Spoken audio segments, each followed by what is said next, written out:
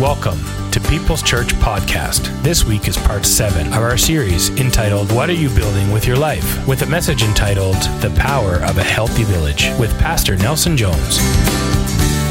Good morning. Thank you. Somebody's really awake over here. Let me show you a picture to start off this talk with today. Let's throw up that picture. In this picture, you're going to see two of the great what we call them philosophers. And I want to teach you something. I've shown them before. This kind of battle between even these two in the way they thought has been that which has really set up East and West. Eastern, I don't mean Canada, I mean Eastern cultures, Western cultures. And do we have that picture? There we go, thank you. So this is a painting, and it was done about 500 years ago. This painting pictures two philosophers. On the left, your left, you have Plato. And Plato has his finger pointed where? Notice it's not the middle finger either, okay. Notice it's the pointer finger, and he's pointing towards heaven. Plato's philosophies basically played out this way. I'm going to give you a generalized approach to it. Plato basically went at it this way. He said there is a perfect world. And then his basic thing was, we're not in it. We are in a shadow of that. It's like it's just not the real deal, but it is a shadow of the real deal. He was close. Like he's really close on that fundamental to the Christian kind of view of things. It's not Christian, but it's close. Next, you have Aristotle on the right. He was trained by Plato. Plato trained Aristotle. And so Aristotle, you see what he's doing? He's doing this down to the earth. And he's saying, no, what we want to do is have philosophy that is based, learning the deeper learnings that are based only on evidence. Only on evidence. So if you don't see it, it isn't real. If you can't touch it, it isn't real. If you can't smell it, it isn't real. Are you getting the message on it? He's saying only those things which are evidence-based. So you see the two different general approaches. Which one do you think won in Western culture? That is the basis of how our culture actually thinks. Come on, people. Definitely Aristotle. Definitely Aristotle. And so that is what has been the fundamental that has governed the way that we think, and it filters every piece of information. You're talking about a philosophy that is like a filter. It sets up how you position whatever comes in to know whether you're going to accept it as true or not as true, and upon what basis are you going to accept its truth. September 11th, we are going to begin a campaign called 40 Days in the Word. That's going to run from Sunday, and it's going to be the Wednesday, big function on Wednesday. Small table groups. We're going to be giving you more information as we go along. That's coming up really quick. In that, what we want to do is take the Christian view and raise the Bible up to a level of understanding that you understand. You need to understand why the Bible is credible. You need to know why it is something you can base your decisions on, your life on, your eternity on, and you can trust it. We're going to go into some of the mechanics of that, why you can. Why is this book different than any other book? What is different about it? How did it come to be? We're going to talk about that a little bit, at least in one of those, and we're going to be diving deeper into understanding that.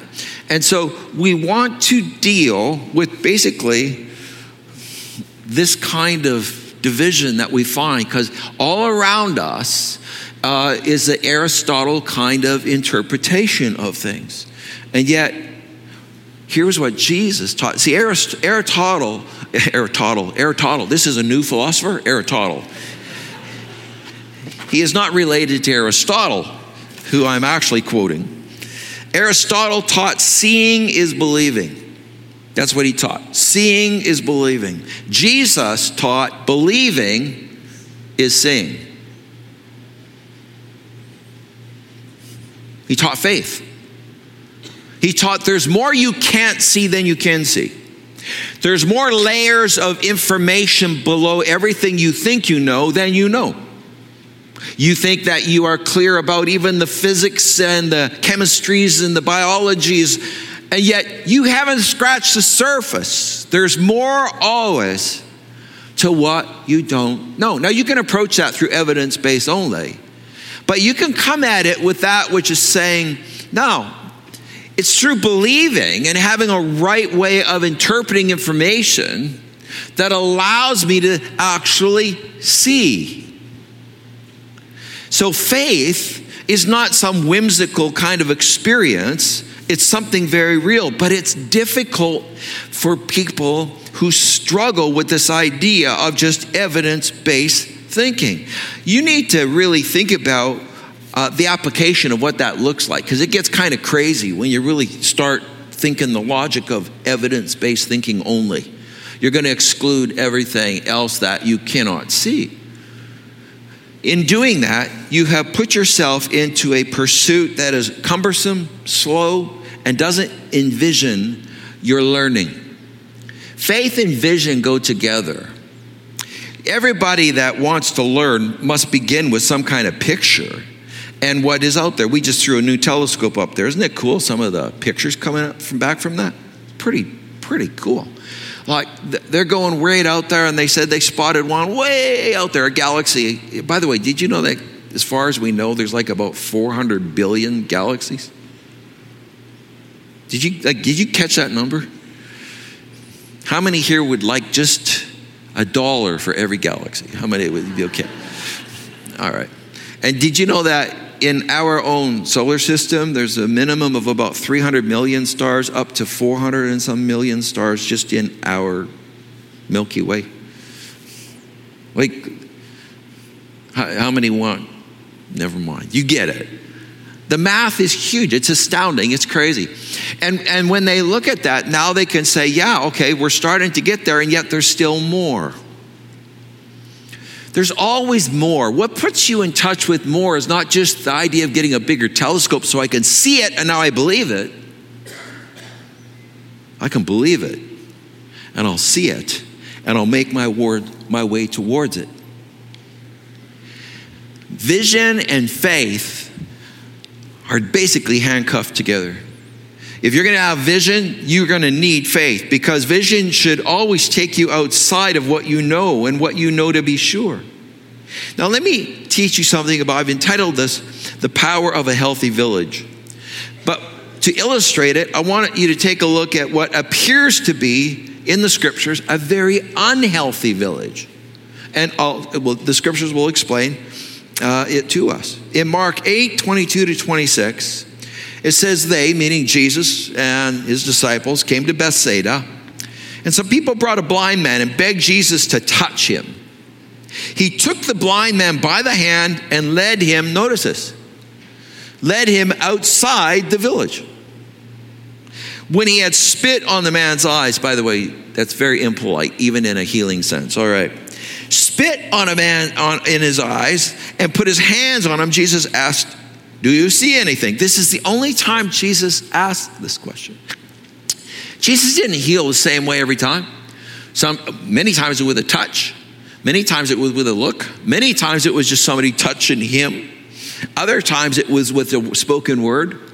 And here we find he does it in a different way. What is he teaching us by taking a different model here, where he asks him, do you see anything? He looked up and said, I see people. They look like trees walking around. So, once more, Jesus put his hands on the man's eyes. Then his eyes were opened, his sight was restored, and he saw everything clearly. He had clear vision. Jesus sent him home saying, don't even go into the village. Another says, just don't go back to the village. What was it about this village? Well, let me quote, Mark is polite. Luke is not. if Luke writes about this, Luke just says, Chorazin, Bethsaida, if Sodom and Gomorrah saw the works that you saw and heard what you have heard, they would have repented. But you, woe to you, because you've seen and you have not repented. He's saying to these villages, he's saying to Bethsaida, you've seen stuff, you've heard stuff, you've got a bucket full of reasons to really believe. And yet even those reasons don't cause you to believe. They had like a block when it came to vision or when it came to faith. It was a place of dead faith. Yet 3 different disciples find their roots back to Bethsaida. How is this possible? It seems like a dead area. And Jesus really spoke tough towards this village. Now, the village was not a good setup for faith. You might be living in a village right now like Bethsaida. And I want to talk to you about how you need to build a different kind of village in your life. We all build villages, okay? Oh, you know what a village is? It's just a place where you and I are neighbors. We just live next door to each other. These folks are in my village. Well, folks, you've got the log cabin over here, and I've got the log cabin over here. No, you've got the log cabin, I've got the stone castle over here. No, I'm kidding. We just live in the same realm. Now, a village can be great or a village cannot be great. So what is it that makes your village great? You're going to build one. And it's really important that you build a great village for yourself and for your family, by the way. Because the village is going to control a lot of your thinking. It's going to control a lot of your strength, your emotional strength, your mental strength, your spiritual strength. And in this case, Bethsaida seems to have been a spiritual death knell for faith. What was it about this village that Jesus had to take the man by the hand, walk him outside the village?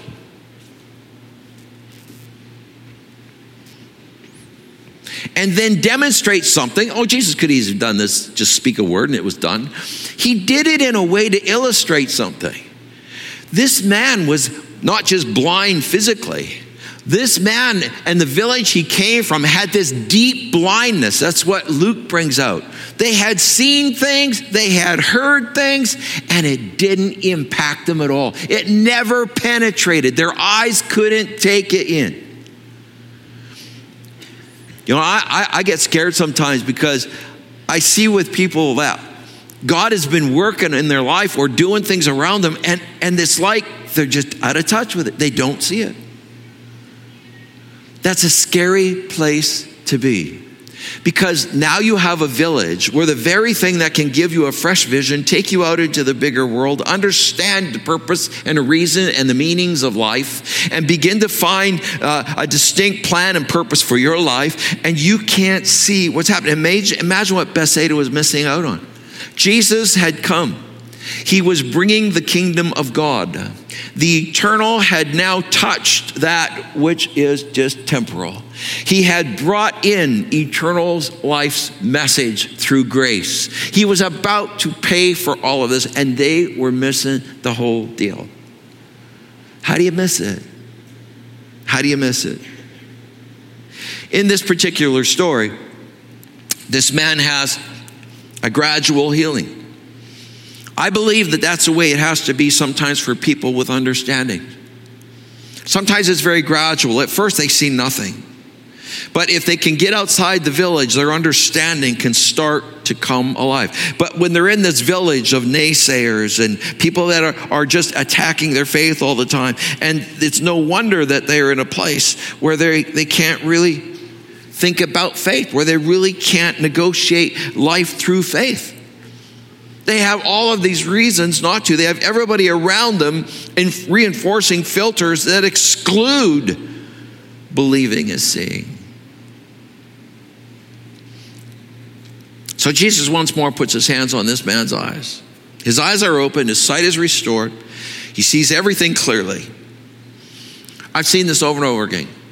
I've seen it where people are that way with the Lord. Their understanding kind of starts waking up. they start seeing things, but it's still really, really fuzzy.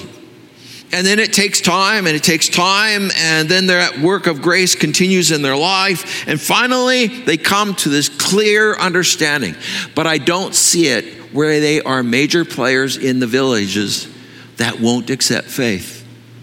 I've never seen it where they won't actually open themselves up to building new kind of village, new kind of intimate relational world that supports the journey of faith. See, you have to build a village of faith. You have to move from Aristotle to Jesus. You have to move into a much bigger world, which is basically just saying to you, I need to actually entertain that there are many things I don't see. And the only thing that is going to bring about the things in my life that I even want, the dreams, are going to be faith. By the way, I really believe that because the dead end of what Aristotle actually was bringing has led to a culture and a hopelessness in people when it comes to change and a dearth of meaning. You can't find meaning just in evidence-based living. My gosh, get married and live together for 7 years. Now, based on evidence-based learning, what's the next 7 going to be?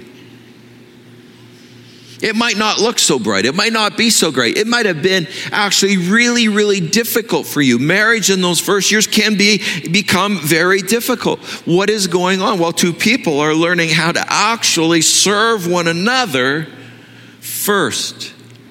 They're learning the rules of intimacy, forgiveness and cleansing and encouragement and supporting. And they're learning things that they have never really had to practice this way before.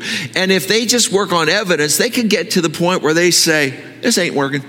It's not possible. It's not going to happen. Can't happen. Will never happen. I just give up. Because I look back and look at all the evidence why we don't have a future. Well, if you're going to limit that to evidence-based learning, you're absolutely going to get to those kinds of places.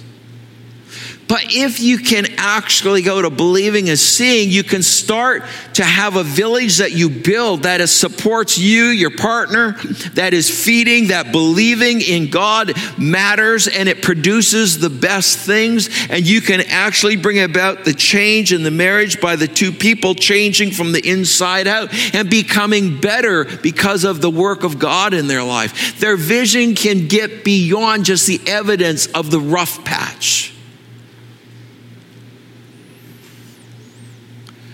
This is where faith does its best work, is when we begin to get beyond just the evidence. I mean, there's people that failed you all kinds of times in places in your life. And it's really easy to write things off and move on. Faith doesn't allow you to do that because faith entertains different future. It's invisible right now, but faith believes in the invisible. Faith is seeing the invisible. Hebrews 11:6 says, and without faith it is impossible to please God, because anyone who comes to him must believe that he exists and that he rewards those who earnestly seek him. Okay, God became flesh. And even in doing that, do you know that many missed him? There were those that did not, but most missed him. You would think that the evidence of the miracles, different times, Jesus said, you've seen the miracles, even back to these villages. See, you have seen and heard things. Jesus said, you'd think you'd believe even just because of the miracles, but no. Because believing in God, believing in Christ, is not about seeing a miracle and believing, or seeing an evidence like that and believing. It's a faith element in you that responds to a world that you know is real, but you know it by faith.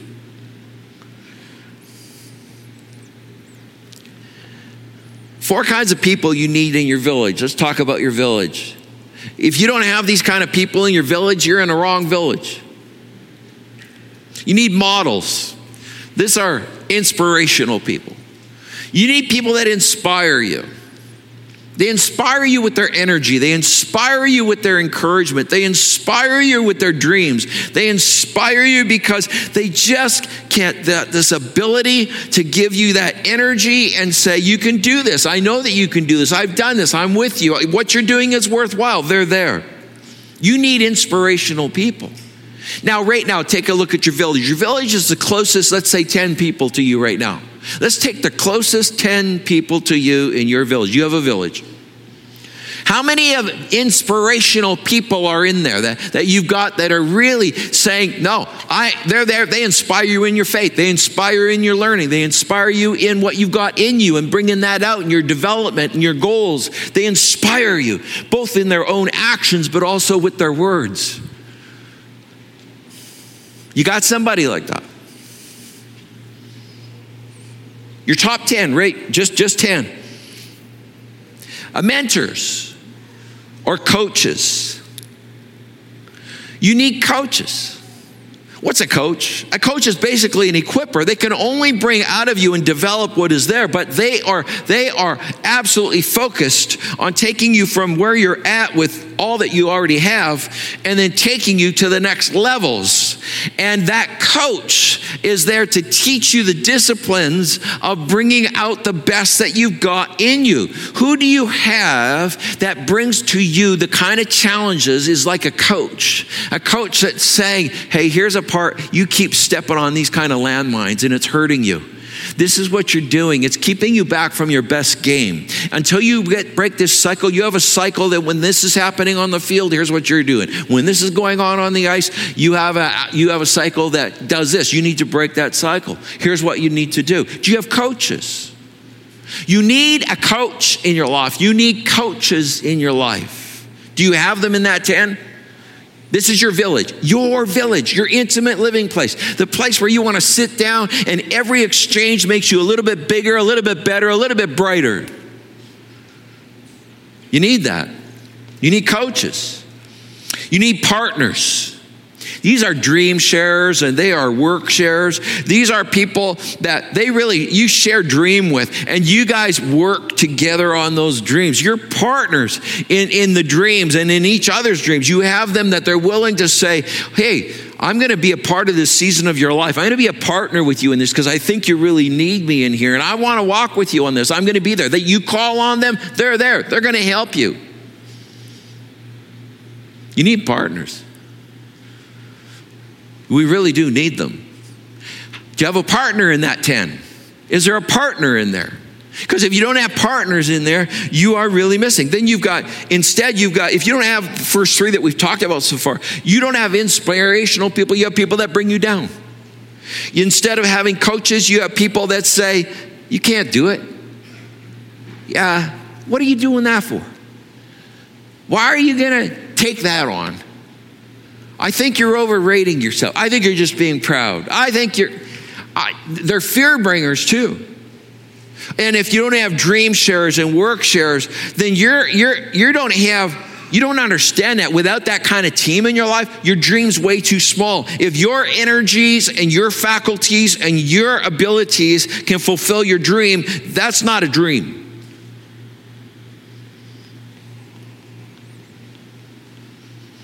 You need to have partners.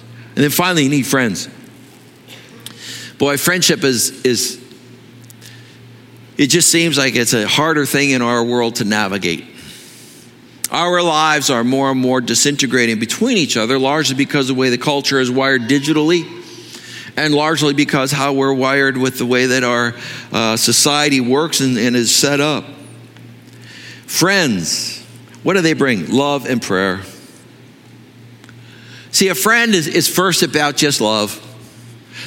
They just love you. You've done stupid stuff. They just love you. They're there to pray for you. They're not there to agree with everything that you say or do. But you always know with a friend, they won't take the steps in the opposite direction. They're going to stand there with you. That's friend. Do you have a friend in that 10?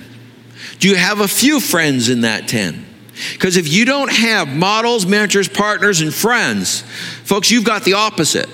You're telling me I don't have this. Well, then you have the other, because I know you got a 10.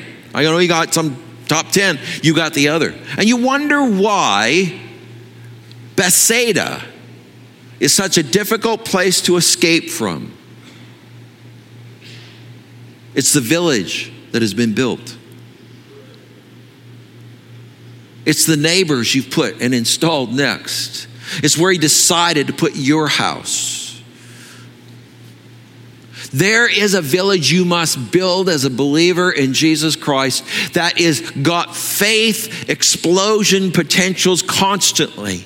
You can always get beyond just the Aristotle evidence model. You can move into believing is definitely seeing model, and you've got people to help you navigate that path. In 1 Corinthians 3:9, it says, "For we are both God's workers, and you are God's field, you are God's building." Meaning that we are together in this thing. You've got to have it.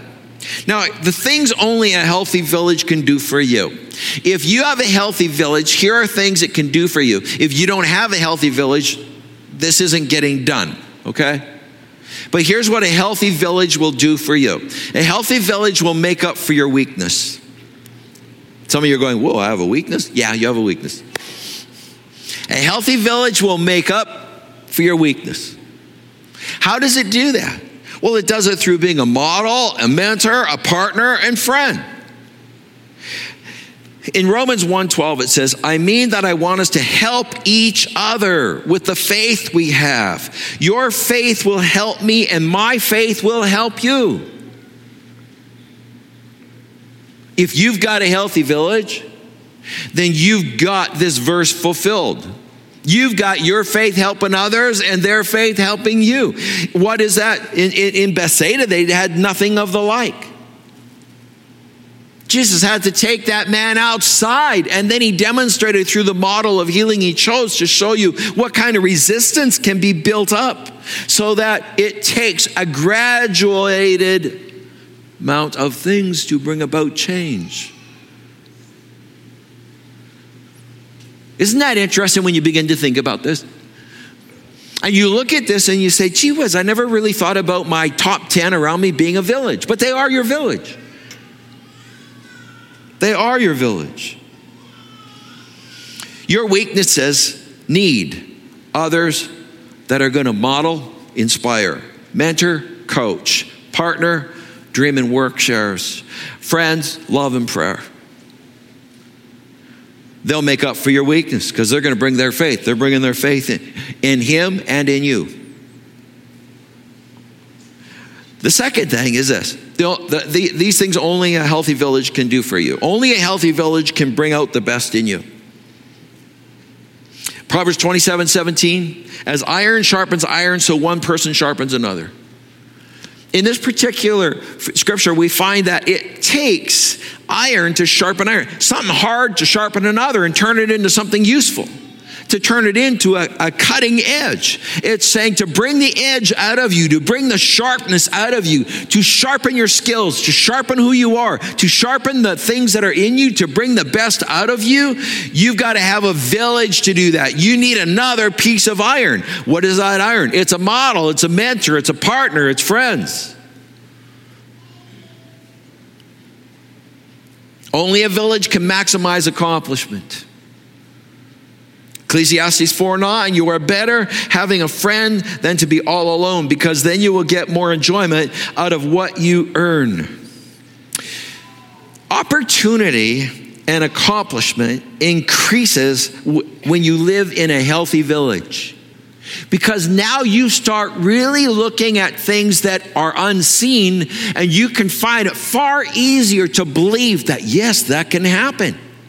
And these people are bringing faith and their faith in God into that, so that now we can move into God-sized dreams. It will always maximize. A healthy village, you got a healthy 10, they will always maximize your accomplishment. Fourthly, a healthy village is the only thing that can lift you out of your low spots.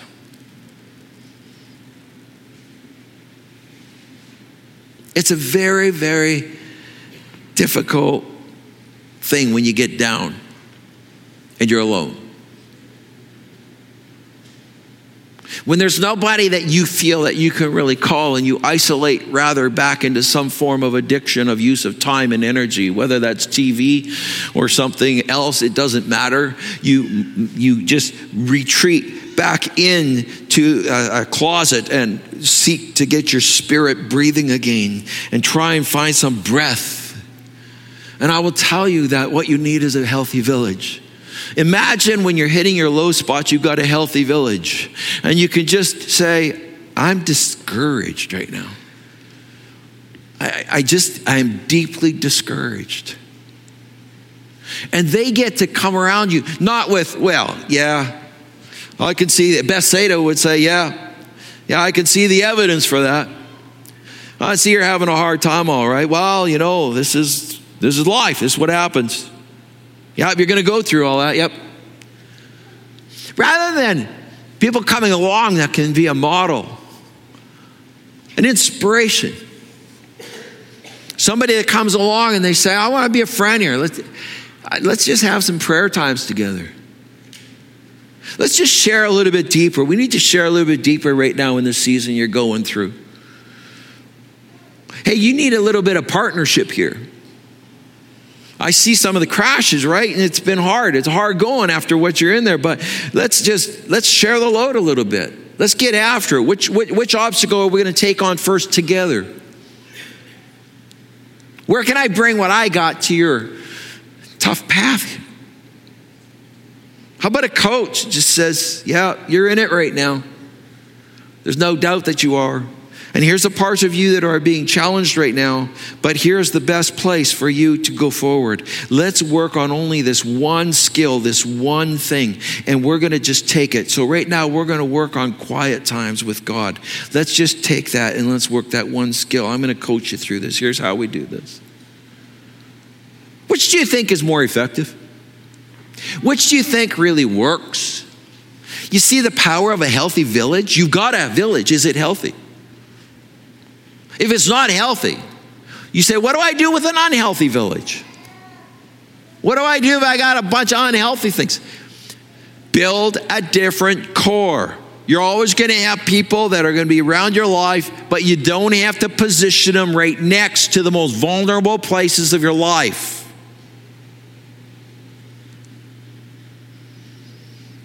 You need people that are going to speak faith into you. They're going to lift you up truly from a position and a basis that says, hey, you can get through this, not just get through it. We can excel in here. Let us stand with you. We are here. We are your village. Do you need a village improvement?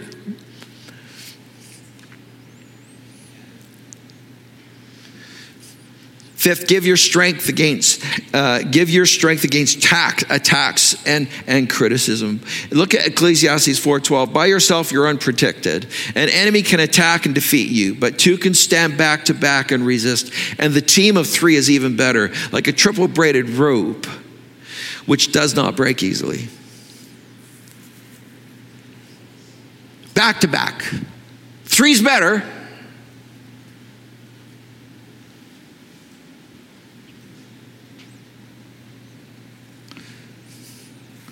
A village will give you strength against the attacks and criticisms that always come in life. Is anybody here decided to do something really great that was even dream-based and moving forward and not had somebody say to them in not so many words, but I'll just cut to the chase and say, you're kind of an idiot. Why are you doing this?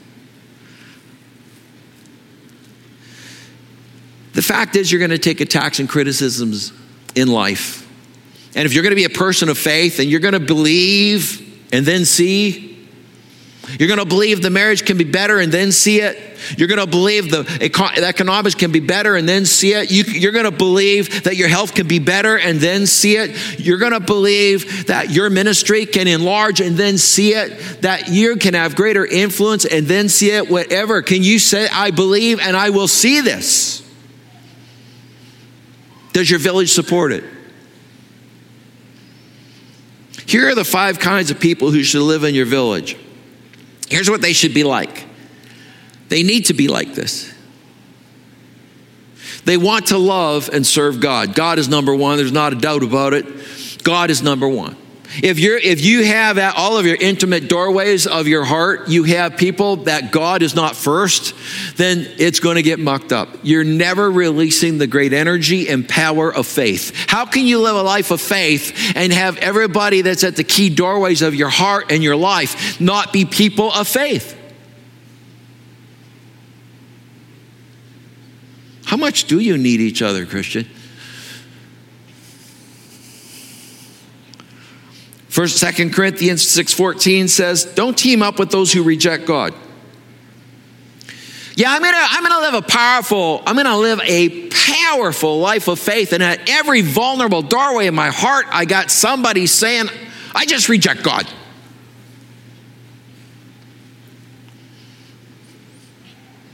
Don't put them at the doorway. Keep them in your life, but get them to the outer circle. Don't team up with those who reject God. How can you make a partnership out of right and wrong? Right and wrong don't go together. Now, today they seem to, don't they? But they don't. They are separate. There's right and there's wrong. That's not partnership, he says. That's war. You've created a war in your village. You got a village that's at war over the most important thing. The love and service of God. Not in my core. Not at my vulnerable doorways. Can light be best friends with darkness? How can Christ and Satan agree on anything? Don't be misled.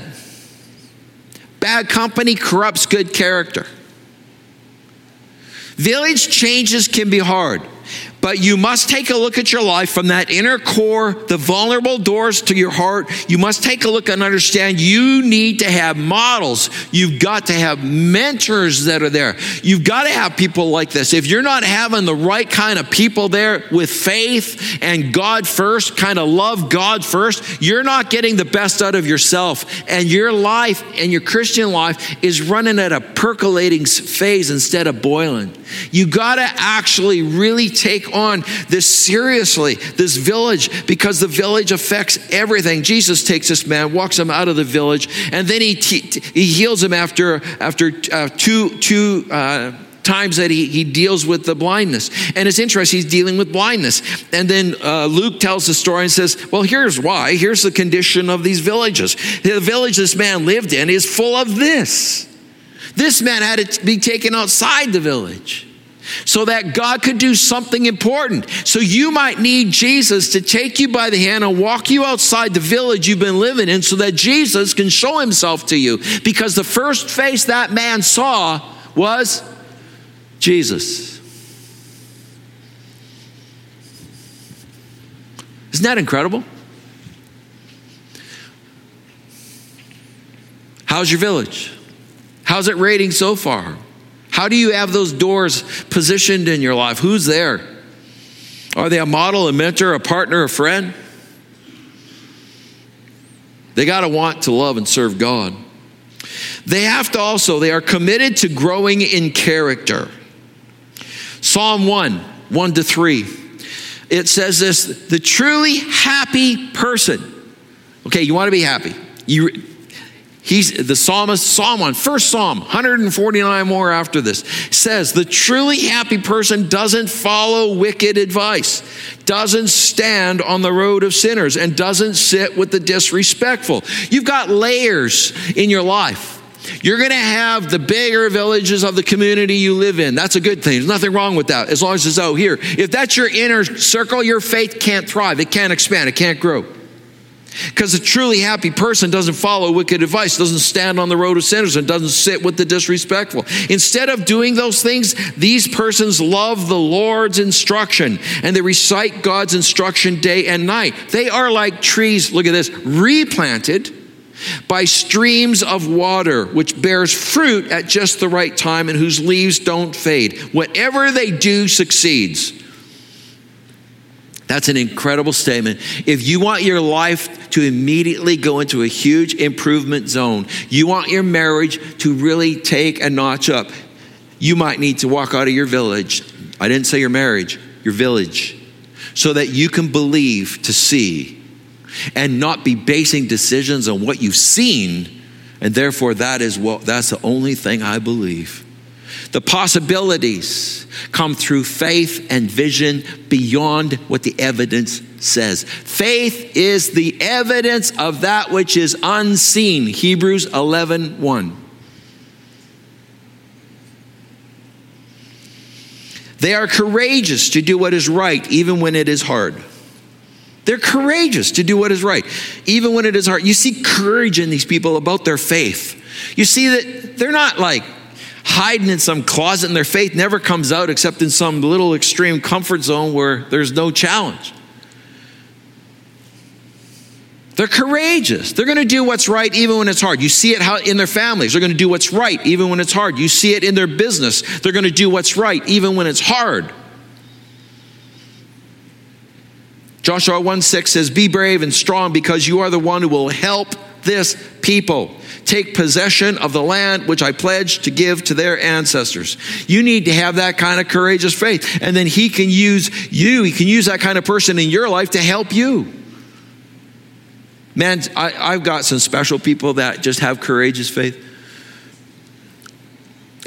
This one really helps me. Taking a few bigger bites in my time on some things, and the fact is that I had some people that were really courageous, and they were in my inner circle. They are in my village. Fourth, they are unfazed by criticism. Do you know how the criticism is the great slayer of truth in our society? Man, you have somebody that, they're standing for something. All of a sudden, they get a few headlines against them. And then all of a sudden, you see the change. Well, where'd the courage go? What happened there? You need people not like that. You need people that are consistent all the way through. You need people that they are unfazed by criticism. Matthew 5:10-12 says, "God blesses those people who are treated badly for doing right. They belong to the kingdom of God. God will bless you when people insult you, mistreat you, and tell all kinds of evil lies about you because of me. Be happy and excited." Whoa. "You will have a great reward in heaven." People did these same things to the prophets who lived long ago. He's saying you're in good company. He said you need people that are willing to take the criticism and still do what is right. They're unfazed by the criticism. They continue with a consistency of their belief. They continue in their stand. They just are unfazed by criticism. And then lastly, and this one's really important to have, you got to have people that have this. They take bold risks in faith. Acts 15:26, men who have risked their lives for the name of our Lord Jesus Christ. This is part of Paul's team. He was a smart cookie. And he had guys already that had risked their lives. He knew they had. And he made them part of his inner village. So when he went on missionary journeys, he had a really strong village that was there with him. And these people had taken bold risks in faith. Man, these are special people. If you have one right now in your village, you just need to love on them, be so thankful and grateful for them, because that's the kind of person that's going to push you out of your comfort zone, both by what they are doing themselves as an example, but they're not going to let you stay in the haystack, sound asleep and quiet and comfortable. They want you to move on. They've taken bold risks, and they're doing it, and they don't stop. There's a great verse. Actually, I'm trying to remember exactly where it was, but it's in the Psalms, I believe, and it talks about that even in their old age, these people, everything, their lives just stay green and growing, even when they're old.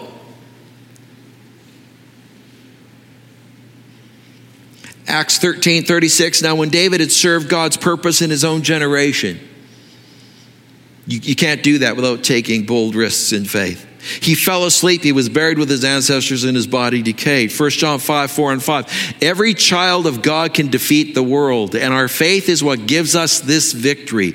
No one can defeat the world without having faith in Jesus as the Son of God. You want to defeat the world that is going to bring you depression and just make you focus on yourself and turn you into a victim of something or a multiple victim of many things. You want the world in charge of your life. It just happens. Just move downstream. But if you really want to have a healthy, faith-driven, strong life, then you're going to have the right village, because it's a village journey. You have to have the right village. And you might have to be making some changes in that village starting today. Not necessarily everybody being booted out, but you need to look at what is closest to me. What is in my most closest doorway? Is it making me bigger? Is it taking me into greater things? Is it taking me into believing and then seeing? Or is it just reaffirm seeing and believing? Yeah, give up on that. Give up. The guy's a jerk. Give up on that. The woman is crazy. Give up on that. The business is over. Give up on that. I mean, what do you want? Because you get to build your village. You're building a village. You've built one. You may need to change some of it. You may need to make some adjustments. My guess is you do. You will always be glad you did. Now, what did we do? We go to prayer and we say, God, some of my doorways to the most vulnerable parts of my heart, I got wrong people standing at them. God, would you bring me someone, show me, direct me? Lord, give me courage to move them away from that zone where they cannot be a model for me. They're a bad model for me. Mentor, they can't mentor me, Lord. They're not the ones to mentor me. They're not great partners. They're not great friends. Because, Lord, they're not coming from that place. I'm stuck in Bethsaida. Just to finish this off, let's go to verse 25, right at the very first scripture. And I'm going to go to verse 25 and just pick it up there. Once more, Jesus put his hands on the man's eyes, and his eyes were open. His sight was restored. He saw everything clearly. Jesus sent him home saying, don't even go into that village. Don't go back to that village. Other versions say, don't you dare go back to that village.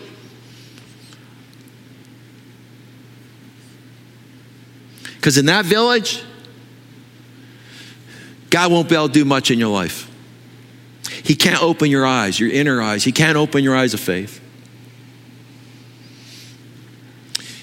You need to change the village. Would you stand with me, please? Father, as we bow our heads, we thank you, Lord God, that, Lord, all around us, I know that you have placed people that really can belong at the doorways to our heart and those most vulnerable parts where we need models and we need mentors and we need friends and we need partners. Lord, I pray that you'll give some courage out here today. Lord, just kind of pour it out. Just by your Spirit, Lord, just take a little bit of oil, Lord, and pour it into people's hearts. That they need to get courageous about their village. And they need to start thinking about who's really in the center. And is it really taking my life and making it more? Is it leading me into believing and seeing? Or is it only on the evidence, and then out of that comes the bitterness, the resentment, the hopelessness of a future that could be different? Lord, I pray that there would be a change of heart and a faith that gets built because, Lord, we are willing to change a village. Lord, I pray that you'll convict us of wrong relationships in our life. Ones that are not feeding our faith, our forward movement. I pray that, Lord, you give us wisdom in it, Lord, to see what we're looking for as we've talked about today, to know what does a one look like. That village has to make up for my weakness. It has to bring the best out of me. It has to help me with maximizing my accomplishments. It must lift me out of low spots. It's got to give me strength against attacks and criticism. This is not the grouping that's going to do it, Lord. I need to be replanted by a stream. I need a different stream. God, this is a high list to have this kind of people in our lives. Ones that love and serve you, committed to growing in their character. They're courageous. They do what's right even when it's hard. They're unfazed by criticism. And man, they live bold. They live bold. They take bold risks in faith. But Lord, I want that list. That's who I want at the door. I ask you to help me in this. I ask you to provide for me in this. Because I want to live a big life of faith. Seeing the invisible. Thank you, Father. May your wisdom direct us now. And may we get about building a stronger village so that our lives can break out of that bad village, experience Jesus, see him clearly, and never go back to that other village. In Christ's name we pray, amen.